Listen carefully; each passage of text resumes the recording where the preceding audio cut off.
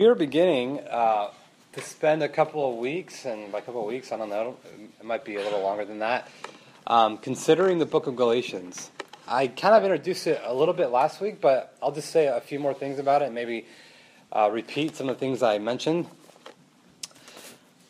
This year, 2017, October 31st, will mark the 500-year anniversary of the Protestant Reformation. And that is typically known by being started by Martin Luther walking up and nailing his 95 Theses to the church door in Wittenberg, Germany. And so when that happened, a number of things began to change in Europe in the religious landscape. In that, Roman Catholicism really had lost sight of what justification by grace alone meant. And we'll talk about some of those big terms here, maybe today and the weeks we go on. And there's a lot of corruption in the church. And so Martin Luther, when he did that, he began this whole wave of reclaiming the gospel. And a lot of his influences and his desire to reform the Roman Catholic Church came from his studies of this little book, Galatians. And as I mentioned last week, he loved the book of Galatians so much that he called this book his wife. And he wrote a commentary on it, and it really was the book that allowed for a lot of people to understand what really is the gospel. And so I would like for us, in light of the 500 years of Reformation, and in light of people, this is our Sunday school class, right? So that means that your parents probably go to church. That means you're probably from a Christian home, that you've heard a lot of Christian things. And here's the danger, that sometimes this word, the gospel, or God even, or the Bible, or Christ, just become words. And instead of them actually becoming truths that sink deep into our heart, that produce joy, love, peace, patience, and kindness, we start to kind of maybe resort to God like maybe He's more happy with me if I do some good things. Maybe I can go to heaven one day because I just went to a lot of church stuff. And so this book is really about one main thing: the centrality of the gospel, of the good news of the life, death, and resurrection of Jesus. And that's what Paul spends almost the whole time talking about. And there are some people who were influencing some of his church plants saying that the gospel isn't enough. And that's the question. Is this little gospel that you heard as a kid when you were maybe 5 or 6, or maybe the salvation story that you heard at Vacation Bible School or from your grandma, is it enough to change your life? Does hearing about the Easter story, the death and resurrection of Jesus, actually enough to have someone, to give them the power to follow God's commands, to obey Him? As Paul would say in the Galatians 5, the fruit of the Spirit: love, peace, joy, patience, gentleness, kindness, and self-control. Is this message, the gospel, can it really do that? Can it change your life as a middle schooler, as a high schooler? Can it change the world? And that's what Paul seeks to try to answer. Like, yes, this gospel that I preached is enough, and you should listen to it. And in fact, he would say, anyone who preaches a gospel different than me, do you know what he says? Let them be damned. Strong language. And in fact, in this book, you think Paul is just like this meek and mild little apostle? He says to the people who would tell you anything different than the gospel that I preach to them, I wish that they would emasculate themselves. Go ahead and castrate yourselves. He says that in the Bible, in this book, and we'll get to that passage in Galatians 6. So Paul is fierce, he is firm, he is resolute about one thing: the gospel pertaining to the life, death, and resurrection of Jesus. Because it is enough, and it is the gospel that we should believe. So today, I would like us to walk through, just like the introduction, the first couple of verses. And what we'll see in this introduction is that what's fascinating is he brings up the two themes that will be seen through the entire rest of the 6 chapters of this little book. Just in 5 verses, we kind of get the heartbeat of the Apostle Paul and the heartbeat of the book of Galatians. So, go ahead and look down at Galatians chapter 1, starting in verse 1. Go ahead and fix your eyes down there. All right. Paul, an apostle, not from men, nor through man, but through Jesus Christ and God the Father, who raised him from the dead, and all the brothers who are with me. To the churches of Galatia, grace to you and peace from God our Father and the Lord Jesus Christ, who gave himself for our sins to deliver us from the present evil age, according to the will of our God and Father, to whom be the glory forever and ever. Amen. Let's pray. Lord, we want to ask your blessing, your grace, your kindness to us as we consider these couple of verses, but Lord, also as we consider this book from here on out in the Sunday school hour. God, there is no greater need that we have than to have our sins forgiven, to be in a right relationship with you, to be justified by Christ's righteousness and his death and resurrection. So, Father, I pray that even us, 21st century believers, would see how the gospel is enough, would see how it really can transform even the life of a middle schooler and a high schooler. Thank you for this opportunity. We pray that it blesses your heart. In Jesus' name we pray. Amen. We got a little spillage over there. Well, we'll let Tyler clean that up. When I was reading a number of books and studies and commentaries on this little book of Galatians, one author said in his very first sentence that the book of Galatians is a book for recovering Pharisees. Recovering Pharisees. And when I read that, it reminded me of a conversation that I had with a friend of mine a number of months ago. And this friend is actually quite old. He's an older guy, and we meet periodically to pray and talk about stuff. And one time in passing, he said that he is a recovering fundamentalist. And that phrase kind of took me by, what is a recovering fundamentalist? What is a recovering Pharisee? Now, if you know anything about the Bible, you know that a Pharisee is this kind of like religious Jewish leader, right? They're the kind of dudes who knew all about the law. They made sure everyone kept it. But we also know Jesus had a lot of problems with the Pharisees, right? In that the Pharisees were the ones who were like very strict. They were very dogmatic. They were very like, if you even pick up a piece of paper on the Sabbath, you're breaking the law. Right? And so they're always confronting Jesus. Jesus would heal someone from their sickness, or he would give them their eyesight back. And he might do that on Saturday, the Sabbath. And they would say, how dare you break the Sabbath? You did work. And so Jesus is always butting heads with the Pharisees. So the Pharisees are actually people, but it's also in a way, this term Pharisee has become a kind of phrase used to describe religious people. People who simply kind of go through the ins and outs of, they might look like a religious person, they might read their Bible, they might pray, they might go to church, but their heart is far from God.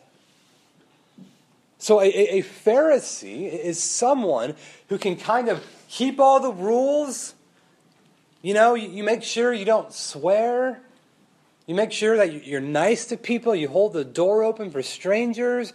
You make sure that you try to say your verses, that you read the Bible, you obey your parents, you get good grades. I can keep all the rules, but when it comes to my actual heart with God, it seems pretty far removed. It seems distant. And so Pharisees, quote unquote, actually become people who are more interested by how we look and the rules that we keep than someone's heart before God. Let me give you a few examples. Growing up in church, I was at middle school youth group one time, and there was a girl who came into the middle school youth group. We had it Thursday nights, and she did not come from a Christian family. She rode my bus. Her name was Kayla. She's actually in my class, and someone invited her to youth group. Now, as an 8th grader, she had a nose piercing. Whatever, okay, she has a nose piercing. We probably see that all the time.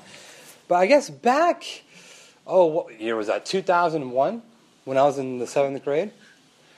When some of you were born? Not even born? I remember one of my middle school leaders took Kayla aside, and I overheard this conversation. Hey, we really like you being here, but you can't come to youth group if you're going to keep wearing your nose piercing. This girl doesn't really know anything about church or youth group. Fine, I guess I won't come back. Another example. Christians stereotyping people with tattoos, or stereotyping people that like to drink alcohol. Right? I mean, so in one sense, I'll even talk to Christians now, and they have to make sure they preface that. I don't drink alcohol myself, but I have no problems with other people drinking alcohol. And you have to ask yourself, why do you even have to mention that you have no problems with people drinking alcohol? Because there has seemed to be this little stigma in the Christian church that for a long time, if you were a Christian who had a nose piercing or tattoos, or if you drank alcohol, you were kind of like on the fence, a kind of a different type of Christian. I mean, we notice this by the way people have dressed, the type of Bible they use, the type of church building they have.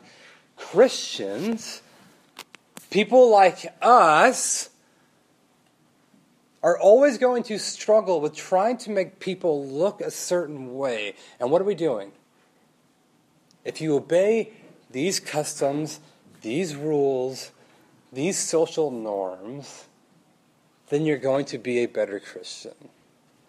If you read the ESV and not the KJV, you're better with me. But what are we doing? When we look at someone and say, you're a lesser Christian for getting a tattoo. Now, these are all, I guess, in a way, like things in my childhood and my upbringing that I saw Christians struggling with. But what happens is every single one of us, we kind of hold on to this image of what we think a good Christian should look like. And then what do? We force it on others. We say, if you want to be a good Christian, do these things. And all we have just become is the very people that Jesus confronted in the Gospels. Pharisees. And so my friend who would say that he's a recovering fundamentalist is someone who came from a very conservative Baptist church in Shelton, in which if you listened to rock and roll, if you played cards, if you went to the movies, those are all sins. Isn't that crazy? And so when he says recovering, he is learning to actually live in grace. That no one has to actually do extra things like abstain from this or do this in order to be a Christian. And this is what the entire book of Galatians is about. It is helping people like you and me realize that, guess what? You don't have to wear a certain type of clothes to church. You don't have to read from a certain Bible. You can get tattoos. You can have alcohol in moderation when you're of age, right? You can enjoy good things in this world. But none of these things add or subtract to how we can have a right relationship with God. And there's only one thing that can allow us to be made right with God, and that is Jesus. So this book, Galatians, whether you know it or not, whether you feel it or not, whether or not you feel like you are a Pharisee or not, is written for you. It is written for me. That when I meet other Christians who go to different churches, and they might believe a different thing about the Holy Spirit, and they might have a different worship style, and they may read from a different Bible, we are the same in that we are all justified, made right by God through Jesus. Another word to describe everything that I just said is legalism. Legalism says, if I believe in Jesus, but also do a few of these religious things, then God will be really happy with me. How many of us have thought that way before? Maybe, yeah, right? I'll raise a hand too. Maybe theoretically in my head, I know that God loves me. I've been told that my entire life. Yeah, maybe theoretically I know that I'm a Christian and that when I die, I'm going to be with God in paradise. However, yesterday I did some things I shouldn't have said, or I did or said.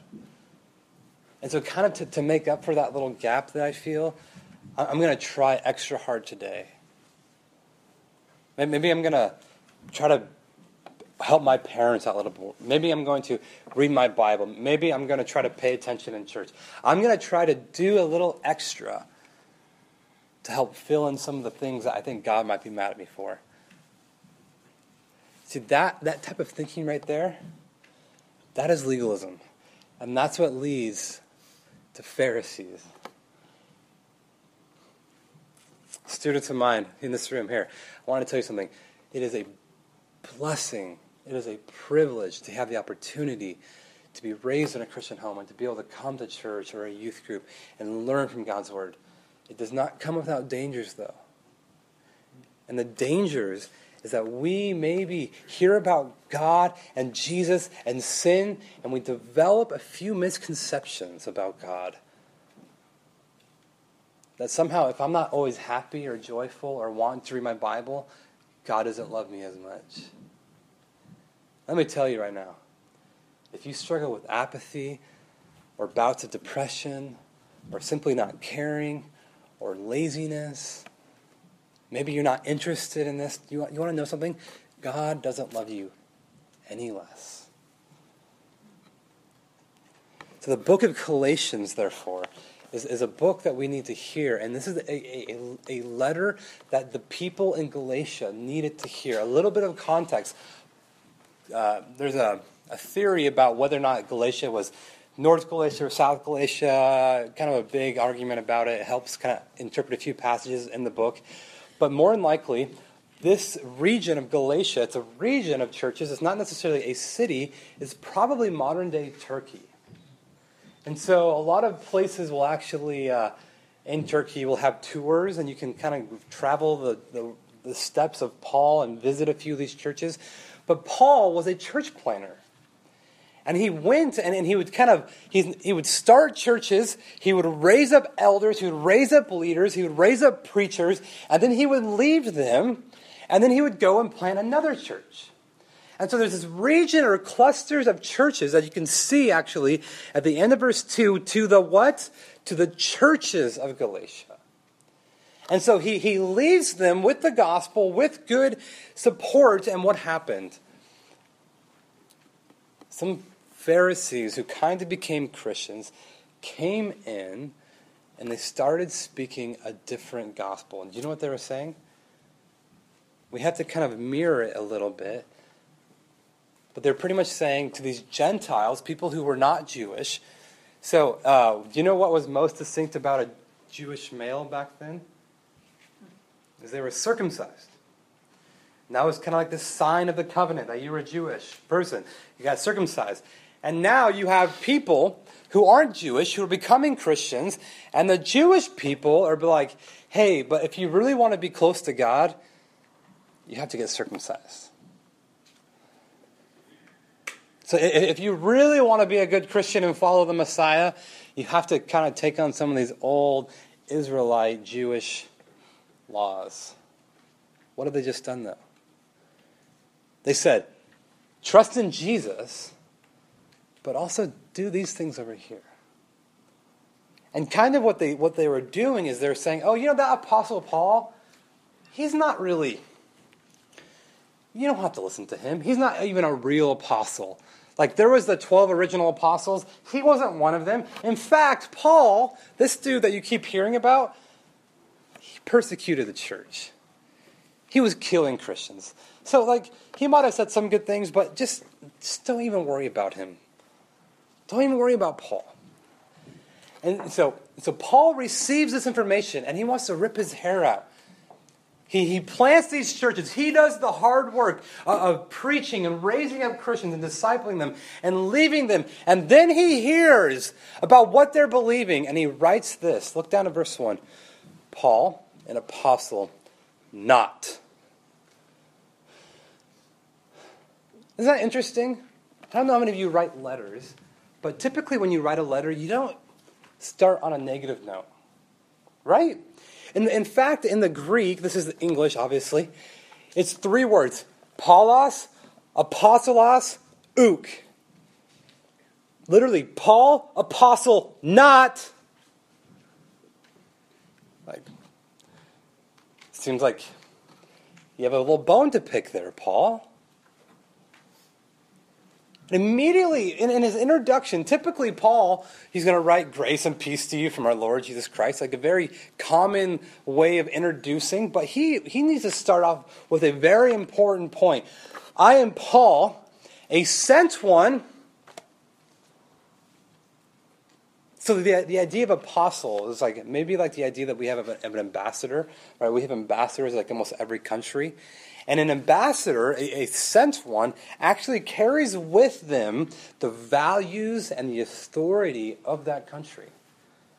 So to be an ambassador of our country is not a light task. And so Paul is saying, I'm an sent one of Christ, he'll say in a second. But guess what? Who is he not sent by?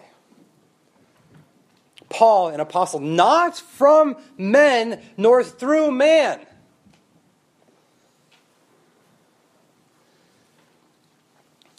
Do you guys ever have to defend yourself on certain things, maybe at home or at school? I remember one time I was going through a phase of making a lot of prank phone calls in high school, before caller ID was a big thing. But one time, someone took my phone number and was prank phone calling other people and saying some pretty nasty stuff, and then leaving my phone number. If you have any problems with me, call 661-972-7797. I never found out who it was. So one day I get called to the office, and they're like, hey, 2 parents called, and they reported your phone number, and you were apparently saying these really, really bad things. Now, yeah, here's the problem. Yeah, sometimes I do make prank phone calls. But what you're saying makes no sense. I've never said those words, and I don't know who those people are. And so pretty much the punishment was going to come. They're going to call my parents or give me demerits or something. And what did I have to do? I had to defend myself. So I started arguing. I'll get out my phone records. I'm happy to bring those into school. If you listen to my voicemail, it says God bless. Typically when I do make a prank phone call, it's is your refrigerator running? Something, or the Baskin Robbins one. Can ask me about it later. It's a good one. And when you defend yourself, what are you doing? You're kind of defending your honor. You're defending your status to make sure that you're not going to get in trouble. And so typically when you get defensive, you feel like someone's assaulting or attacking your character or making you look bad. And so what do? Nuh-uh, I wasn't there when they did that. No. That was my brother and my sister. I was clear. I don't know what they did. I was just sitting here watching TV. Right? Isn't that kind of how we get defensive? We're just caring about ourselves in a way. Hey, take that. Don't be looking at me. Don't point that finger. It wasn't me. And so it's interesting here to see Paul, the apostle, defending himself. Saying, I'm Paul, as someone, but hey, I'm not just a normal apostle. I'm not one sent by men. I'm not like Peter said, hey, you're going to be my kind of little apostle now. I want you to go to Galatia. Right? Isn't there sometimes preachers or servants or disciples? Like, so you think of like all the philosophers. You had Aristotle, Plato, Socrates. They all kind of got sent by the other person, all this different stuff. And Paul is trying to say here, like, listen, I wasn't sent by some random dude. A bunch of people in the church didn't say, hey, let's make Paul an apostle. Who was I sent by? But through Jesus Christ and God the Father who raised him from the dead. Isn't it fascinating that Paul links his authority of being an apostle to the resurrection of Jesus Christ? Before even talking about the crucifixion, he mentions the resurrection. Why? Why does Paul need to defend himself? By the way, this is the first point. Paul defends his apostleship. Why? Because like I said, the messenger is tied to the message. Paul is tied to the gospel of Christ. He's not someone who just kind of had this funny idea, I'm going to go preach one day. So why does it matter that Paul has to defend himself as an apostle of Christ? Because the gospel is at stake. If you misunderstand Paul and what he's been preaching, you misunderstand the death and resurrection of Jesus. If you misunderstand the death and resurrection of Jesus, you don't understand Paul. They are linked together in a way that cannot be separated. And so one of the main themes of this entire book is Paul having to defend himself. I'm not just a normal dude who decided one day that I want to go and preach. The resurrected Messiah himself, when I was on the road to Damascus to go kill Christians, came to me. This is like, there are people now today that say they're apostles. They're like, well, I'm a sent one. I'm someone who kind of has this commission. Paul and the apostles back then, they were sent, they were commissioned. Today, I'm sent, I'm commissioned to go and preach. I'm an apostle. Wrong. You are not an apostle. The apostle that Paul is talking about here is one who actually was an eyewitness of the resurrected Christ. They are the ones who had the authority and the ability to explain the gospel. And so do you want to know something different between a Protestant and a Roman Catholic? Roman Catholics believe in apostolic succession, and that is primarily through the person of the Pope. And do you want to know what most of the 95 Theses were about that Martin Luther wrote about? The Pope. We don't believe in apostolic succession, that Paul just kind of made another Paul who had just as much authority. But we do believe in this apostolic authority. That because Paul was someone who was sent, who was commissioned, because it was Jesus Christ through God the Father who sent him, that we do this one thing. We believe the gospel that he preached to us. Why does this matter? Because every single day, we hear things different and contrary to the gospel presented in Scripture. And not just from out there, but even in our own hearts. We sometimes believe that God might love us or like us more if we do more good things. But the gospel we must believe is the gospel given to us through God's word.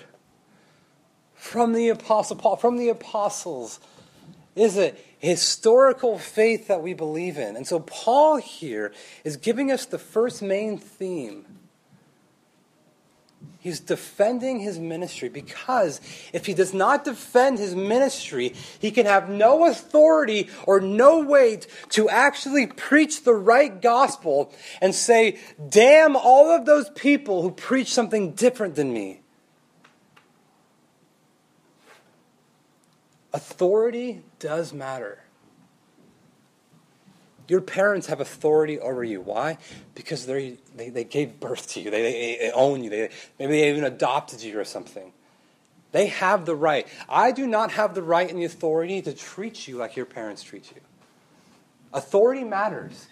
And in this case, Paul is trying to establish his authority and his right to preach the gospel. Because why? He is someone who is sent not by men, but rather through Christ. Second point. Paul goes on to define the gospel. Look what he says here. Who raised him from the dead. Jumping to verse 3. Grace to you and peace from God our Father and the Lord Jesus Christ, who gave himself for our sins. Now, if you were someone who reads the Bible a lot, who's maybe read all of the epistles, when I was trying to learn the Bible, I always said, look for one of the Ian books, right? You have Galatians, Ephesians, Philippians, Colossians, all those Ians, right? And all of them kind of start the same way, right? Grace and peace to you from our God our Father and our Lord Jesus Christ. But let me be very clear. These are not pious religious cliches that Paul is actually describing to. When he says grace and peace, those are the very two things that we receive when we believe the gospel. Grace is the thing that God richly pours out on us when he chooses to save us. Do you realize that when it comes to the Christian gospel, there is literally nothing you can do or say that can make you justified before God? So what saves you then? Grace. What does this grace look like? Verse 4, who gave himself for our sins to deliver us from the present evil age. A lot of people discuss what that present evil age meant, but what it probably is referring to is the whole human era of sin and people being bent against God. So before Christ, before we were saved, Paul says we were living in the present evil age and we were destined for destruction. But because of the gospel, which was what? That God raised him from the dead, that Jesus gave himself up for our sins, what happens? We can be delivered from this present evil age. But do you know what people in these little church plants in Galatia were doing? They were saying, yeah, I want Jesus, but also I need to go get circumcised. And Paul is saying, you're walking right back into what you were just delivered from. You were just delivered from your sins and from your own ability to have to work for your righteousness. Christ saved you by giving himself up, or why would you go right back to it?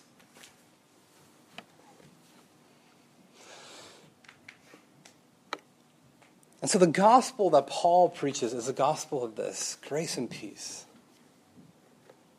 That because of what Christ Jesus has done for us, we can have peace with God. Students, just reason for a second. When you look at these first 5 verses, is there any mention of what you do to earn your peace with God?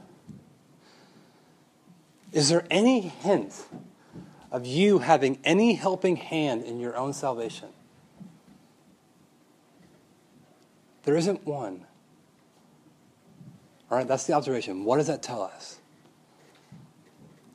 That having a right relationship with God, having grace and peace, simply come from the historical facts of the life, death, and resurrection of Jesus. You do not have to lift one finger for your justified status to be sound. The tone of this letter is Paul, he's angry, he's flustered, he's annoyed. Why? Because we as people, we like to take the gospel that is free, that is full of grace and peace, and you know what we like to do? we'd like to walk right back into the present evil age.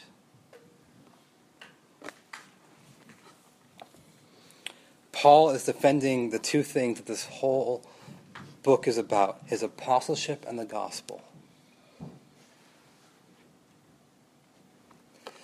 You know, I mentioned this illustration at middle school youth group the other night, but I can't help but to mention it. But I was watching this Coast Guard movie, and if you ever think about a rescue operation, I remember when I was a kid, I would watch this 911 videos show, before the days of DVR, and you had to actually sit through the commercials and bear through them, right? There was one, it was in L.A., they had a lot of rain at once, and so this whole flash flood river kind of came through the aqueduct part of it, and there was this girl just holding on in the middle of this river, and she is about to get swept away and drown, and she is like seconds away from dying. And there's all these emergency vehicles, there's helicopters, and you see this one guy kind of floating on a wire, and the girl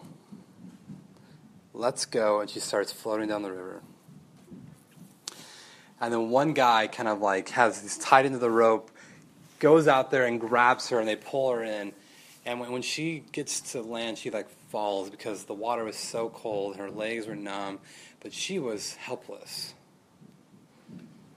She could not have saved herself. And so it's funny that show would always kind of be a year later, you would see the girl and the two guys who rescued her. They're at a park and they're talking, whatever. But let me ask you a question.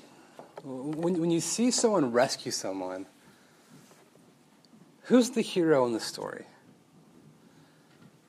Is it the girl who foolishly was being somewhere where she shouldn't and who couldn't save herself and desperately needed help?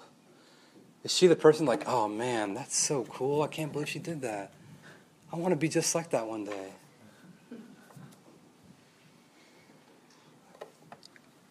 Who gets the glory?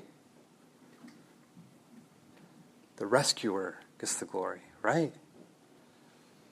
And so how does Paul begin that, end that? It's the will of God our Father, to whom be the what? Glory for never and ever. See, it is God, through Christ, who has delivered us. We were the helpless person in the river who could do nothing on our own. We don't get the glory. We did not choose God. He saved us. And that's why Paul says it is God who gets the glory forever and ever. If you actually were able to somehow convince God that through your good actions and through your good behavior that you should be liked, doesn't that give you the upper hand to kind of say, yeah, I'm pretty great, right? I get the glory. You know, there's a phrase that gets thrown around a lot with young people in church. They say this: make your faith your own, right? I hear that a lot. Sometimes I'll talk to parents. They're like, man, I know they're a good kid, but I'm just really hoping that they still make their faith their own. Kind of what do you mean by that, in a way? They did drive themselves to church instead of you driving them? What does it mean to make your faith your own? As a 6th grader or a 7th, 8th, 9th, 10, 11, 12, whatever grade you're in, what does it mean for you to actually believe in this gospel for yourself? It's a good question, I think. And then here's where I think this kind of means something for us. What does it mean for you to make your faith your own? It's for this one thing, that you would realize that you need to be delivered.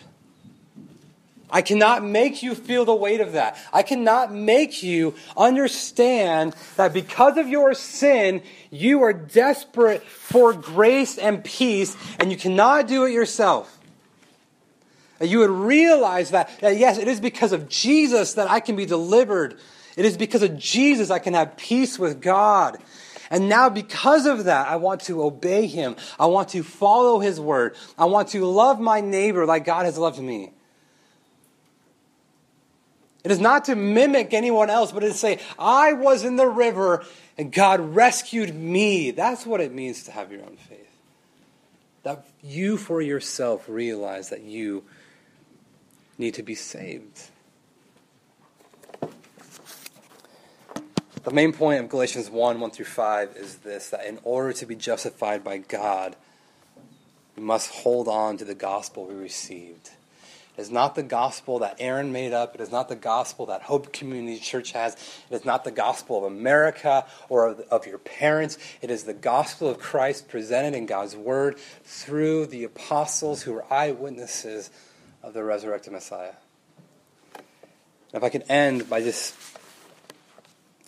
maybe in a poem, someone who I believe captures the essence of the recovering Pharisee, but by looking to the gospel for support. And when I am sinning, God's grace does abound, ensuring my justified status is sound.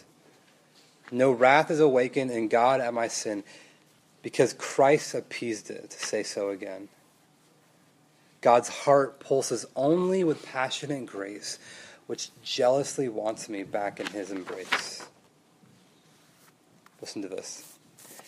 God does not require even that I confess before he desires his forgiveness to press. Forgiveness has been in his heart all along, and when I approach him to make right my wrong, he runs up to greet me and draws to me near, embracing and kissing and ready to clear. God loves you the very way you are. Before you even utter the words, Lord, I am sorry and I need rescue, he is there embracing you, singing over you, cherishing you, all because of what Jesus has done for us. Let's pray. God, I thank you for the message of Galatians. Lord, I pray that we would understand the centrality of the gospel, that our justified status is sound not because we have done anything, not because I feel it, not because I know a lot, not because I've been doing it a long time, but because of Christ. Lord, our temptation is to know this in our head. But Lord, I pray in our heart we would actually see that in a lot of ways, God, we try to work, we try to earn our favor. We try to earn good status. But Lord, I pray that we would realize that it is because of Christ that we've been delivered, we've been saved, and we could do nothing on our own. Humble us by this message, Lord. Help us to see you're the person who gets the glory. You, Father, are the one who deserves all the praise and honor. And we pray, Lord, that this time would be pleasing to you. In Jesus' name we pray. Amen. All right. Thank you for listening. I know that was a little long for an intro message, but